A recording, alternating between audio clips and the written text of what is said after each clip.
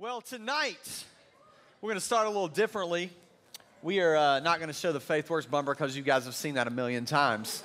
And I know you're upset about that. And as they bring this stuff up, we are struggling tonight. Give it up. Give it up for Danny. Let me tell you, we've got the Haiti trip coming up. I'm super pumped for that, and leave early in the morning on Saturday. And that got me just to thinking a little bit, reflecting a little bit about just some other missions trips that I've been on.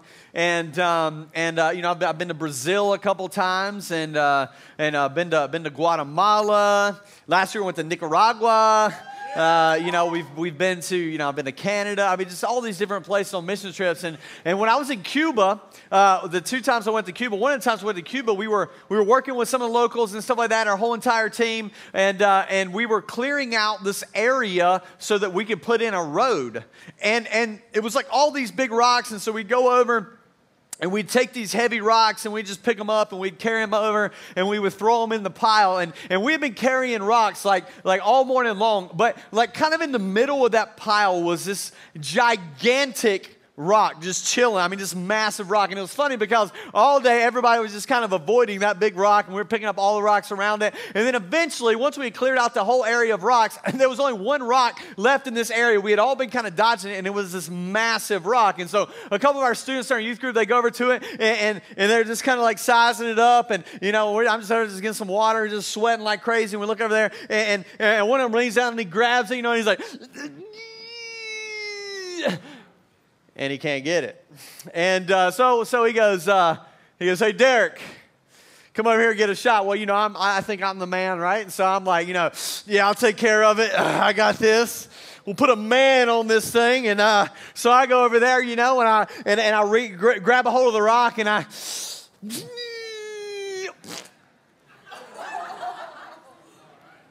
And you know what I'm saying? Like normally when you get a little, like that right there, it's not, everybody's laughing and all that kind of stuff. Like normally when you're in the United States, no big deal. But when you're in another country, you've been eating all this crazy food and all that kind of stuff, sometimes like that little time right there is a little cause for concern, because sometimes you might get a little more than you bargained for, you know what I'm saying? And so I had to,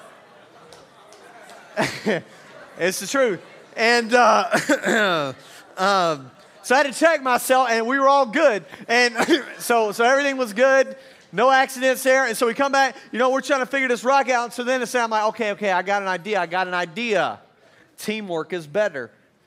So let's see if we can all kind of get on. So we had some of our guys, we surround this rock, and I'll just be honest with you, like we didn't have a lot of just gigantic, buff, studly men like we do in this youth group.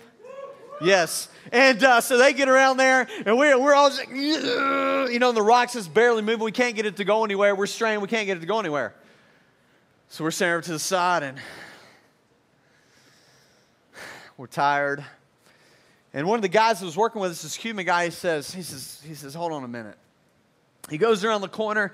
He's going about 5-10 minutes. He comes back with this posse of ginormous Cubans. Now, let me tell you, there is American weightlifting strong, and there is I move rocks my entire life since I was like 6 months old strong, which are these guys, right? And so they go out there, and like these gigantic Cubans, like 5 of them get around this thing, and they grab a hold of it, and they're just like, yeah. And they just start walking it over, throwing the pile. Anything else, you little sissies? And we're just like, nah, we're good. And then they kind of go off, and we're like, wow. And, we're taking pictures. I mean, it was pretty amazing.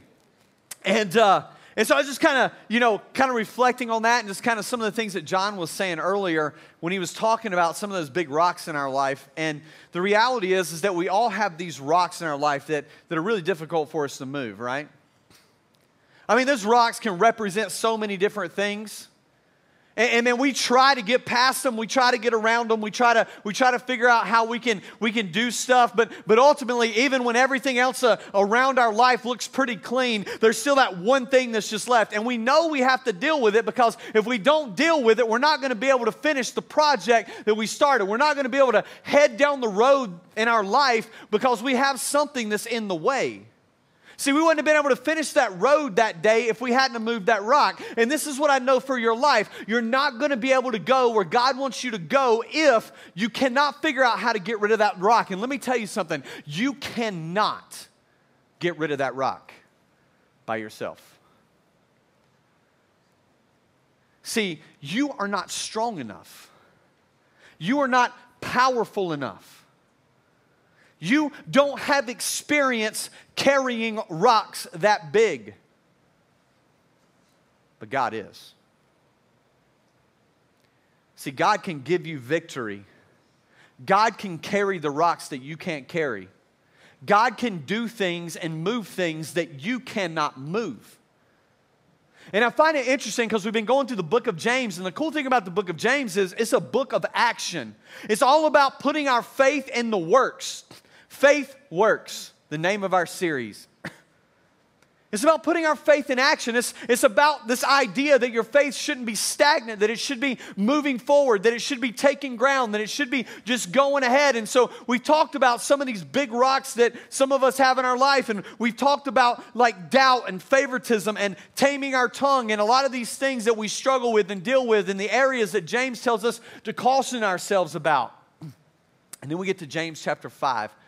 And this is the last thing James is going to tell the church. And I find it interesting because when James is thinking about the last thing to tell the church, I mean, I can imagine he's sitting there in his small little house, and he's sitting in the corner by candlelight, and he's been writing on this scroll all of the things that he wanted to tell his church and the church as a whole. And it's like he's about to close this thing out. And it's like, man, I've got one more thing I want to write down. I want to tell them. The last thing I want to leave in their mind when all is said and done is this right here. And so then James comes out and he writes what we're going to be reading tonight. And listen, I'm telling you, tonight I don't really care your situation. I don't care who's sitting beside you. I don't care who's sitting around you. I don't care who you thought you were going to see here tonight, but they're not here because they went on spring break early. I believe that God has something for you tonight. And if you pay attention, God is going to blow your mind tonight. We've been praying for that. And I'm blown away. I got chills because I know what's going to happen tonight. You don't yet, but I know. So pay attention. James chapter 5. We're going to read verse 13 through 18. And this is a pretty awesome passage. And I want to throw it down for you. If you got your Bibles, you can look it up there. You can listen. We're not going to have it up on the screens tonight. But I want to read it to you. This is what it says. James 5, 13 through 18. It says, is anyone among you in trouble? Let them pray. Is anyone happy? Let them sing songs of praise. Is anyone among you sick? Let them call on the elders of the church to pray over them and to anoint them with oil in the name of the Lord. And the prayer offered in faith will make the sick person well, and the Lord will raise them up. If they have sinned, they will be forgiven. Therefore, confess your sins to each other and pray for each other so that you may be healed. The prayers of a righteous person is powerful and effective. Elijah was a human being. I think it's interesting that he says Elijah was a human being. It's almost like we read the people who God has written down in Scripture, who God has shared these stories about all throughout Scripture, and sometimes we think these characters of the Bible like Noah and Moses and Elijah and Abraham are just these fanciful characters made up by somebody, and these are not people like us. And he is bringing some humanity back to a spiritual giant, a prophet of the Old Testament, Elijah. And what he's saying is hey, pay attention. Elijah was just a human being. He was just like you, and he was just like me. And then notice what he says. Elijah was a human being, even as we are. Even he prayed earnestly that it would not rain, and it did not rain on the land for 3.5 years. Again he prayed, and the heavens gave rain and the earth produced its crop. Now, I don't know if you could pick up a pattern or pick up what James is really communicating here, but if you go back and read through that passage later, just underline every time he says pray or prayer or prayed. I mean, it is all through the passage. It's like the last thing he wanted to encourage his people with is, listen, I want you to pray. But listen, it goes beyond that. He kind of clarifies what he wants us to pray about. He says, listen, there is nothing off limits for you to bring to God in prayer. And he says, so in case you think there is, I'm going to break this thing down to you, and I'm going to give it to you in 3 different areas. And so he starts out and he tells us that he wants to pray. He wants us to pray for the trouble that we have in our lives, or the struggles that we have in our lives. Another version of it says, or the sufferings that we have in our lives. These are the external circumstances. In your notes that you got tonight, you can write beside that struggles and suffering, external circumstances. Then he says, pray for sickness, illness, health. Pray for these things because God can intervene in these situations, big rocks. And then the third one that he puts down there is he tells us to pray. He tells us to pray for the sins that we have in our life. And so we break it down here, and he tells us to pray for these 3 things. He starts out with our struggles. We then go to sickness, and then we go to sin. Sin is internal. My handwriting is awesome. And this is external. Now, I want you to visualize that, write that in your notes, think about that, because that's going to give you some frame of reference. Now, before we get into this, I want you to notice some of this language that he uses. In fact, I'm going to read it to you in another translation. I want you to hear how this is community-focused. This is church-focused. Notice what he says. Listen, are any of you in your community suffering? He's talking about the community. He's talking about everyone. He's talking about plural. They should pray. They, plural. Are any celebrating? They, plural, should sing praises to God. Are any sick? They, plural, should call to the elders, plural, of your church and ask them to pray. They, plural, will gather around and anoint them with oil in the name of the Lord. Prayers offered in faith will restore them, plural, from sickness and bring them, plural, to health. The Lord will lift them, plural, up from the floor of despair. And if the sickness is due to sin, then God will forgive their sins. So own up to your sins to one another. In other words, you're owning up to your sins. You are confessing your sins to one another. There are other people involved in this process. And then it says, and pray for one another, and in the end you may be healed. Your prayers are powerful when they are rooted in a righteous life. Then he goes through and talks about remembering Elijah, and he talks about how Elijah prayed with great intensity. See, just a disclaimer before we go any further tonight. The Christian life was never meant to be lived in isolation. It was always meant to be lived in community. The church was God's idea. In other words, you cannot do this faith thing on your own. This isn't like I can have my own little private world with God, but I don't have to go to church. I don't have to connect to other people. I don't have to share my sins with one another. I don't have to pray for other people. When I pray, I just pray for myself because all I care about is myself. It's all about me and my relationship with God. It's not about anybody else. No, listen, it is about you and your relationship with God, and it is about you and your relationship with other people. And that is all throughout Scripture. Jesus could not separate the two when he was asked by a lawyer, what is the greatest commandment? Jesus said, love the Lord your God with all of your heart, with all of your mind, with all of your soul, and with all your strength. And the second of these is to love your neighbor as yourself. That is so interesting to me that he gives them both of those commands when the lawyer asked him. Why didn't he just say, love the Lord your God with all of your heart, mind, soul, and strength, and end there? Because it is impossible for you to love the Lord your God with all of your heart, mind, soul, and strength and not love other people. See, back all the way in the garden, God creates Adam in the garden. Before sin ever entered the world in Genesis chapter 3, the Bible tells us in Genesis chapter 2 that there was something that was not good. And what was that? The Bible says that it is not good for man to be alone. That is the reason that God put Adam in a sleep, took a rib from his side and created Eve, because Adam was built and created in order to live life in community with other people. This is the design of God all the way from the beginning, because God is a relational God, and we see that even in the Trinity, the Father, Son, and Holy Spirit. One God, 3 persons uniquely within one inside of the Trinity. It's pretty amazing. And we see this relationship fleshed out. And so I want to challenge you with that, because when we're talking about this tonight, I want you to think about these things personally for your personal life, and I want you to also think about them in the context of when you're doing life together. Because here's the deal. It is no secret why we do connection groups immediately following the service on Thursday nights.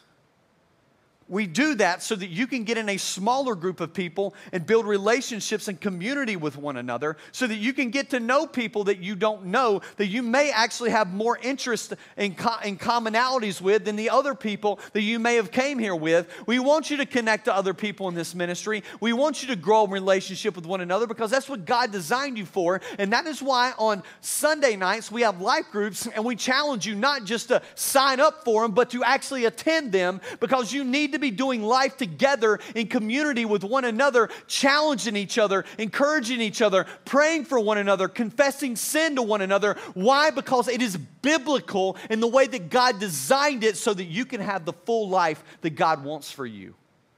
That's why we do it.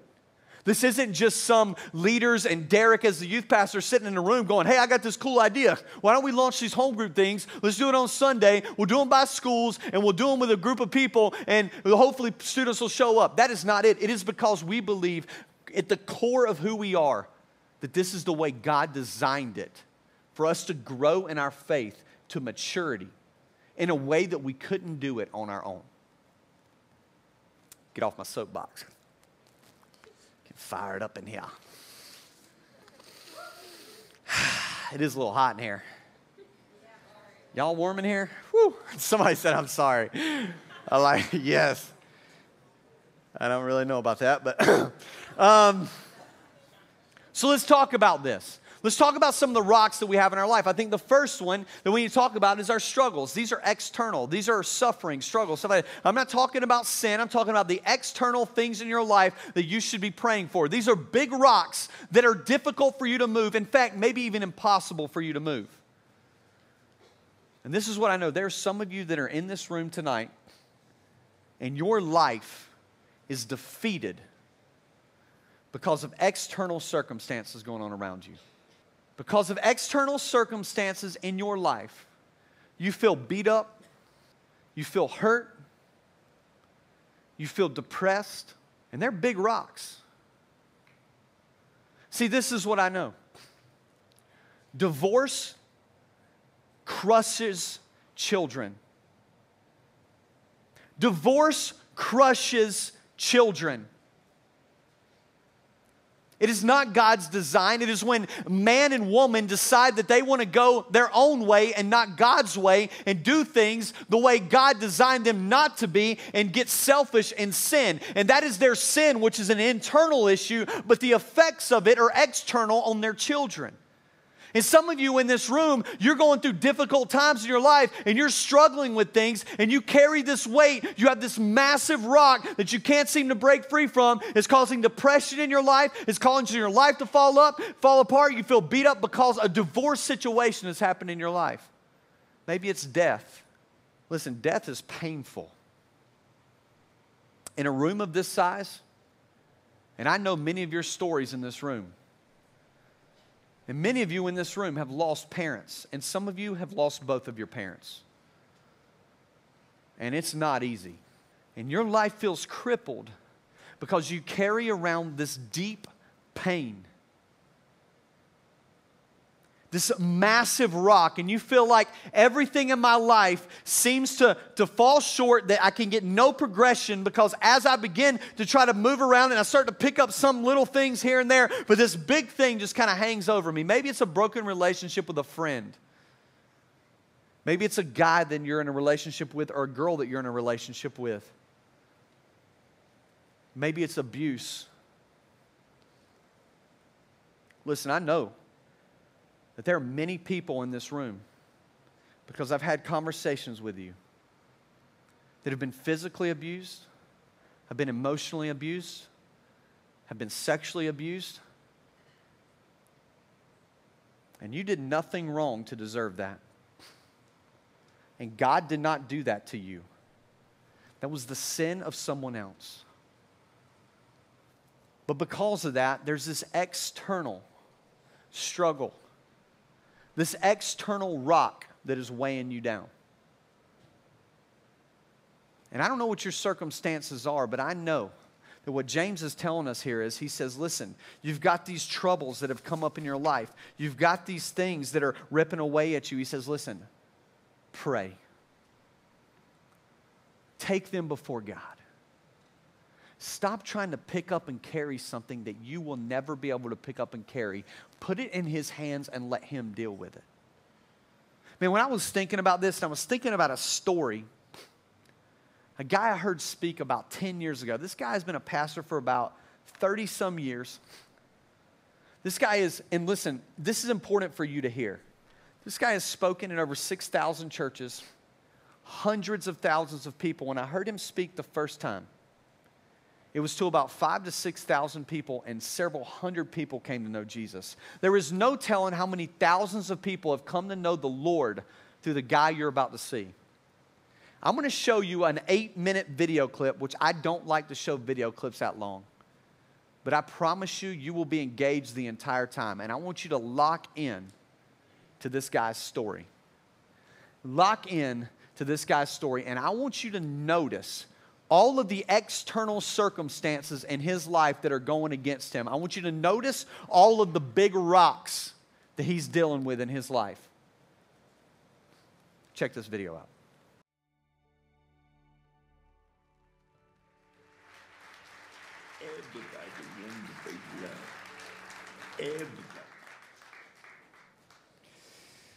Well, when he was not breathing, when he was born for 18 minutes, the result was some brain damage. He ended up having cerebral palsy. That's why he talks the way he talks. And if you see him walk across the stage, he walks. He actually says his famous message is, I have cerebral palsy, what is your problem? I mean, here's a guy who, for all intents purposes, has so many external circumstances going against him. How could God ever use him? How could anything ever good happen in his life? How can anything be redeemed in the situation that he was born into? See, when he gave his life to Jesus, he said, these external circumstances don't matter. These rocks that I can't move in the road don't matter because God can move those rocks in my life. And countless people know Jesus today because of David Ring. See, this is the interesting thing about it. Is that I don't know if you noticed this, but a lot of his external circumstances, God did not change. God didn't bring his mother back to life or his dad back to life. God did not take away the cerebral palsy. God did not change his external circumstances. See, what happens is that when we go to God and pray, a lot of times we're praying for God to take away our external circumstances. We're asking God for all this stuff. And the reality is that when we go to God in prayer, sometimes when we go to God in prayer, and I wrote this down, I think this is so incredibly true. I put, we go to prayer not just because God can change a situation, because he certainly can, because he is God, and the supernatural can invade the natural, and supernatural things do happen and can happen, which we're about to step into. But listen, not only when we go to prayer, it's not just about God can change a situation, but when we pray, God changes us. I don't just pray because I'm praying for God to change some situation in my life. I'm praying because when I pray, God changes me.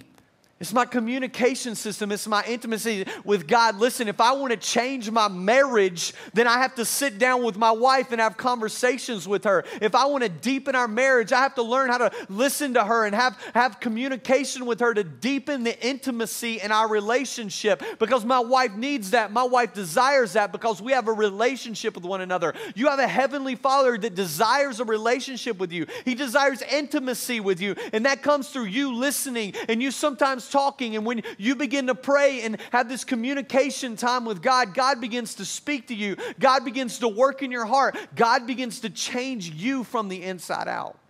And James is saying here, listen, if you don't get anything else that I'm talking about, spend time with God, get in prayer with Him, seek His face, get to know Him, deepen that intimacy that you have with Him.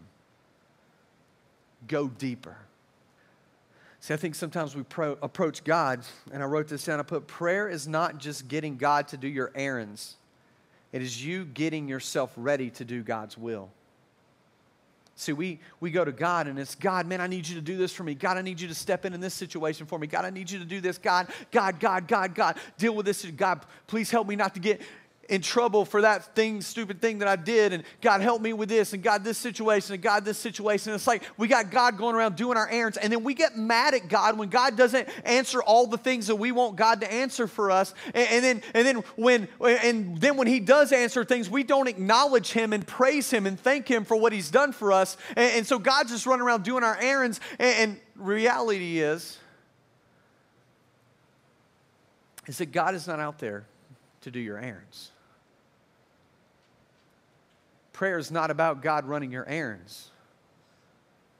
Prayer is about you connecting with your Heavenly Father so that you can do His will, His perfect and pleasing will through you. Now, the second thing He tells us to pray for, and listen, I'm going to tell you, and I'm going to prove to you that I'm not lying about this. Sickness. He says, listen, if there are people among you that are sick, if there are people among you that need healing, listen, pray for them. Bring them before the church. Have the church pray over them. Have them pray a prayer of healing over them because God can heal people. And some of you are like, that's crazy. God doesn't heal people. Oh, yes, God does heal people. And let me show you something. This is crazy. I'll go around and show you. I write my notes for my messages out. I had 3 points tonight: struggles, sickness, and sin. I do not come in here and preach to you anything unless I feel like God is sharing something with me to preach to you. And when I got to sickness, there was nothing there for me to say. So literally, I'll show you my notes. These are my notes right here. You see this? Point number 1, struggles and suffering, external. There's my notes. David Ring video. Point number 2, sickness. Point number 3, sin, internal.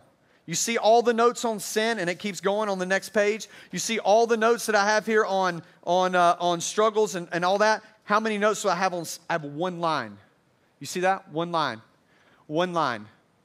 1 line. You see it right there? Number 2, sickness. You see it? Just so you know I'm not lying. You see that right there? You see this right here? Look at it. I want you to see that. This is important. 10 minutes before the service started tonight, I was having a conversation with one of our students. We were talking about, he said, hey man, I got to tell you a story. And I said, dude, you're going to tell that in front of everybody tonight. That is why God didn't give me anything to say right here, because He wanted you to say what you just told me tonight. So Khalid, come up here. Y'all give it up for Khalid.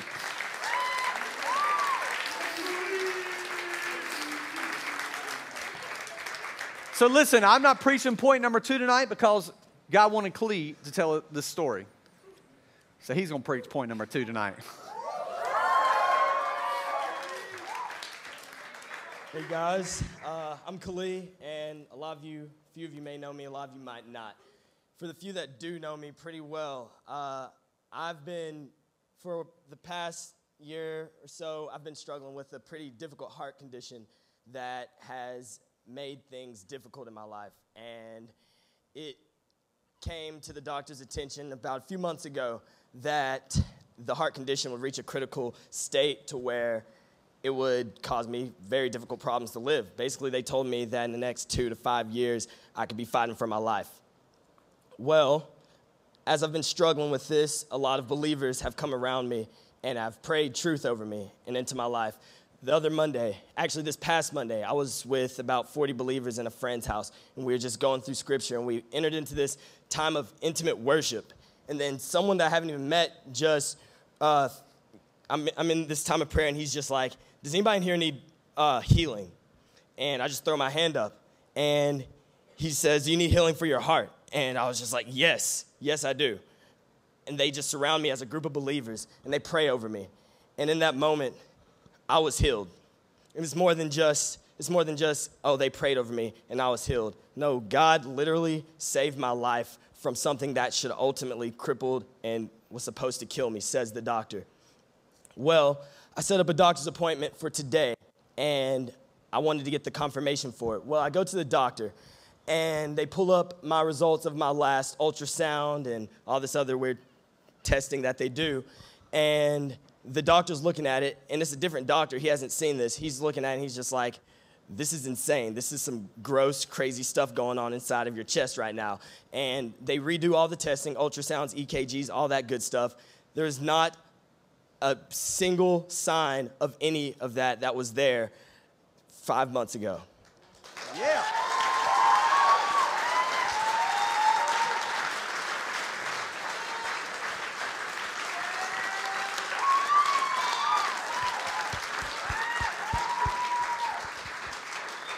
So with that, I go home Monday night after I've been healed, and I'm just really thinking about this. And I start asking God, like, I'm thinking, why me? And I'm questioning, like, really, why me that you look upon me and you're like, I'm going to heal you, Khalid. And then I started thinking, who in the world am I to question what God wants to do in my life? Who am I to question what anointing God has over me? So he leads me to the scripture. And you guys can flip there. Go to Jeremiah 1:5. I don't have a lot of time to talk, so I'm just going to start reading. But this is what God says to Jeremiah. He says, I knew you before I formed you in your mother's womb. Before you were born, I set you apart and appointed you as my prophet to the nations. O sovereign Lord, says Jeremiah, I can't speak for you. I'm too young. The Lord replied, don't say I'm too young, for you must go wherever I send you and say whatever I tell you. And don't be afraid of the people, for I will be with you and will protect you. I, the Lord, have spoken. Then the Lord reached out and touched my mouth and said, look, I've put my words in your mouth. Today I appoint you to stand up against nations and kingdoms. Some you must uproot and tear down and destroy and overthrow. Others you must build up and plant. So I read this, and I think God has an amazing anointing for my life because he's done a great work. He literally showed me his power through a miracle in my life. And as we were singing that song, Hosanna, which I love so much, I thought of the meaning of the word Hosanna, which means the Lord saves. And I started going into a deeper meaning. The word saves comes from the Greek word sozo, which it's not just you've been saved once and that's it. The word, when we talk about salvation, when we talk about being saved, we see that God doesn't mean you're just saved once and that's it. He's saying, I save you continuously. It's a continuation of us falling into this endless grace, being covered by what God is about, by who he is, and by his love. So I choose now for the rest of my life, after seeing this miracle, after him actually physically, literally coming into my life and ultimately changing my heart in every way, I choose to stand before you now and proclaim who he is and what he can do, and that my God saves. He saves. Thank you, brother. You're the man, bro. Love you, man. You're the man, dude.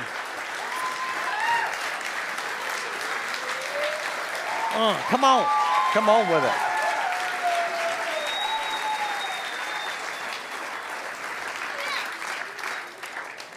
I'm like a preach, man. I'm telling you. Come on.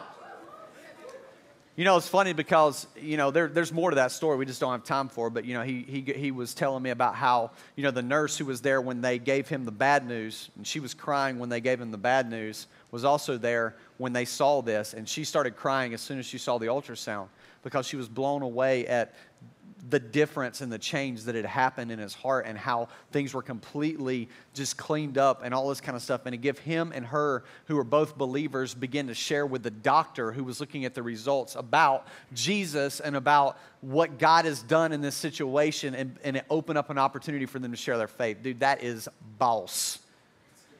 All right, I'm corny. And with the redneck accent. And then finally, I want you to notice what he goes into. He talks about our sin. He says, look, there's these rocks of sickness, and there may be some of you that need some healing for things, or people that you know, and man, you need to pray for them. And there's others, you know, who need some prayer for sin. I want you to notice what he says here. He says, so own up to your sins to one another and pray for one another. And in the end, you will be healed. It says, before the prayers of a righteous person is powerful and effective. And maybe the reason that you haven't been seeing God answer the prayers and do the things in your life, maybe the reason that you have been praying and those big rocks are still sitting there is because there's some sins in your life. There's some other gigantic rocks in your life that you need to confess over to God, that you need to give to Him, that you need to talk to some other people who are believers, who are mature enough, that aren't going to go talk about your junk to other people, but are going to walk you through that and pray with you through that and have your back through that and pick you up through that and challenge you through that so that you can deal with some of these big rocks of sin issues in your life, because that is the internal stuff. See, sin means to miss the mark. In other words, God has this life designed for you, and when you sin, you are missing the mark of what God has for you. It's a transgression against God. And the reality is there are multiple kinds of sins. There's really two kinds. There's sins of omission and sins of commission. Sins of commission are the sins that we commit. Sins of commission, commit, and sins of omission, the sins that we omit. And so sins of commission are things like the things that we do, the things that we commit. And so we know what God's word says about sex, and so we go out, we do things our own way, and we commit that sin. Or we know that God's word tells us to reach out to people that are hurting, people who are less fortunate, people who are getting made fun of, like in David Ring's situation. God tells us to do that, yet we walk by those people, we see other people making fun of them, other people putting them down, and we say nothing, we omit. One is actions against God, the other is inactivity. It is knowing that you were supposed to have action, but you don't. Faith works. And man, I don't know what your big rocks are of sin. For some of you, it's pride. You think you're the God of your life. You think you can control your life. You think you can do whatever you want without consequence. You think you can make your own rules. Well, keep thinking that way. And I'll tell you where it will end up for you. In disaster, you will shipwreck your life. As I did, doing things my way. Maybe it's the sin of lust. Porn. Porn wrecks families. It wrecks marriages. It wrecks the way you view women and men. Because porn isn't just a guy thing, it's a girl thing too. Maybe it's substance abuse. I don't know what it is for you. Maybe it's materialism. Maybe it's that you think you are so less of a person because of the external circumstances in your life that your sin internally is that you close everybody out, or that you have an eating disorder, or that you cut yourself, or that you do these other things because you don't see yourself in the value that God sees you as. Because you don't see yourself as like the passage that Khalid was just talking about. You don't see yourself as being fearfully and wonderfully made. You don't see yourself as the one that God designed and purposed you within your womb because He has a plan for your life like we talked about last week. You don't see yourself in that way, and you look at yourself as someone like David Ring. You look at yourself as someone who's insignificant, someone who will never do anything worth anything. You look at yourself and you cry yourself to sleep every night. You look at yourself and you think about committing suicide all the time, and you look at yourself in all of these different ways, and God is saying, wake up, stop hanging on to this massive rock and allowing it to crush you. I have an unbelievable plan for your life. Come to me, lay it down at my feet, and let me pick that rock up, because you can't move it on your own. And this is what I know. There's some of you in this room tonight, you need victory over some sins in your life. You have been hanging on to them for far too long. You have come forward in services before. You've nailed stuff maybe to a cross. You've thrown stuff in a bucket. You've done this. You've done that. You've done whatever. And it is time for you to give it up. Secondly, there's some of you in this room, man, you need some prayer for some healing in your life. Maybe there's some sickness, or maybe there's some things going on. Maybe it's a family member. Maybe it's someone that you know that needs some prayer. It is a big rock and you can't carry it. Or maybe for some of you, it is a struggle. An external thing. You've had abuse in your life, divorce, a death, something that is external, that a broken relationship that has crippled you. And we don't have time to get into it, but I like what he says in this passage. He says it's like Elijah, who was a human being just like you. The Bible says that he prayed with intensity. If you want to get victory over these things, if you want to move, man, you need to pray with intensity. Listen, he prayed with intensity. If you go and you look at the story in 1 Kings chapter 17, King Ahab, who was not a good guy, was in power. He was, Israel was worshiping other gods. God was not happy about the whole situation. And so God sent this prophet Elijah. Elijah goes and he tells the king it will stop raining. He prays and it doesn't rain for 3.5 years. When he prays again, it starts to rain. In between that time frame, we see Elijah throw a challenge out to Ahab. There's been this drought and all this kind of stuff's been going on. And so he says, hey, listen, I want you to tell all of your prophets of Baal and your Asheroth prophets, I want you to tell them to meet me up on Mount Carmel. And like all of these men are up there. And he says, now this is what I want you to do. I want you to build an altar over here. And I'm going to build an altar over here. And then you start praying that your God will send fire down on that altar. And so they start praying. And then Elijah starts mocking them. And he says to them, hey, maybe you shout a little louder. Maybe he's asleep or maybe he's in deep thought and you don't have his attention. And so they start shouting louder and they're crying out to their false god and they start cutting themselves and they start doing all this kind of stuff to get their God's attention. And then after a while of nothing, Elijah tells them to get these basins of water and pour it on the altar, his altar. They pour water on the altar. He says, do it again. They do it again. Do it again. And they keep pouring water on the altar until the Bible says there was a trench around the altar and it was full of water. The altar was dripping, soaking wet. And Elijah prayed, and fire comes down from heaven and lights the altar. You say, that's impossible. You're right, it is impossible unless there's a God who supernaturally invades this world and does things that blow our minds because he's in control and you're not. And that's the God we believe in. That's the God we trust. And let me tell you something. It says that Elijah prayed with intensity. What does that mean to you? I was thinking about that. Here's a lot. He's praying with intensity. What does that even mean?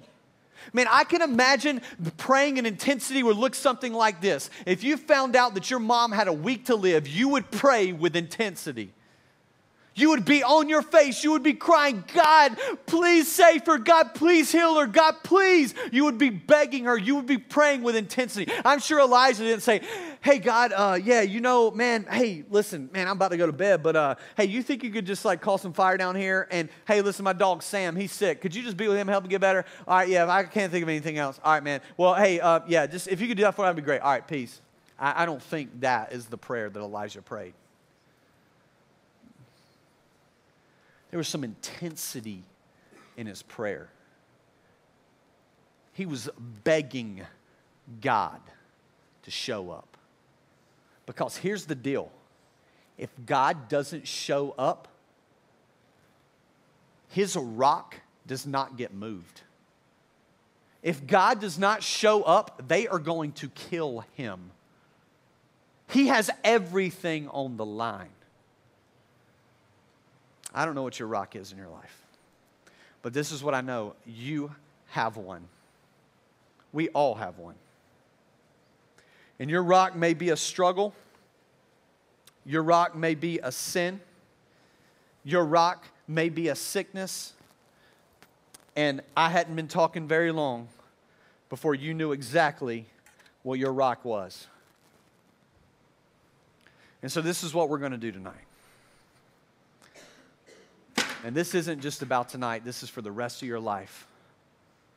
I want you to get honest with yourself and honest with God and move some rocks that you can't move. And so this is what we're going to do. I have some rocks. And I have some Sharpies. And here in a moment, I'm going to give you the opportunity to come forward and get a rock.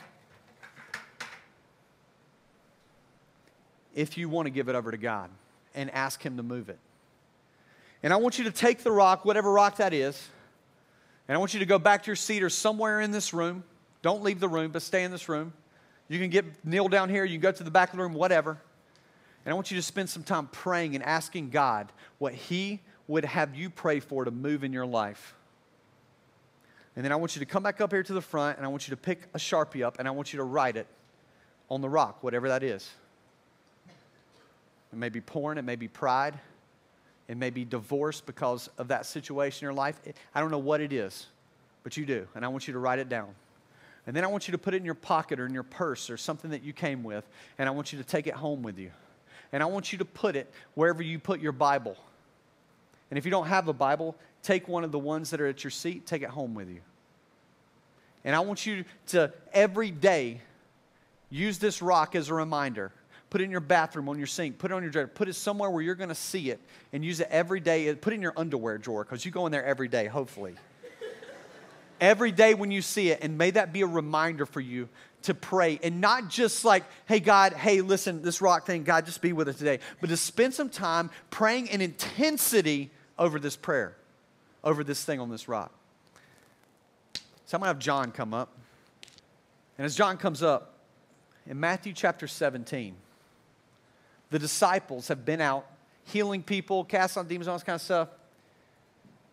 Well, they come to this guy and they can't cast this demon out of this guy. And so Jesus comes on the scene. And this guy says, hey, listen, I brought this guy to your disciples for them to cast out the demon, but they couldn't do it. Could you do it? And Jesus says, sure. And he casts the demon out. And after he does, a little while later, the disciples come to him privately and they say to him, why couldn't we do it? And Jesus responds. And Jesus says to him, you of little faith, literally translated, little faith ones, if you have faith the size of a mustard seed, you could tell this mountain to go into the sea or cast itself here and there, and it would go. I got some mustard seed here, and we got a picture of it. I think we can put it up on the screen. That's some mustard seed in my hand. These little bitty tiny seeds. If you have faith that small, you can tell that mountain over to go from over there and cast itself over there, and it would do it. In Luke chapter 17, he's talking, and he says, listen, if you have the faith of a mustard seed, you can tell the mulberry tree, which is a giant tree, to uproot itself, and it would uproot itself. Listen, the point of that isn't for us to go outside tonight in our front yard and say, God, move that tree.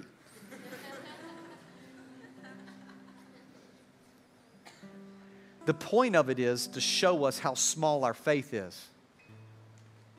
What Jesus is literally saying is, he's saying, hey, listen, if your faith was that small, but you can't even see it in there, if your faith was that small, you could tell that tree to uproot, and it would. That's how small your faith is. And if you pray in faith,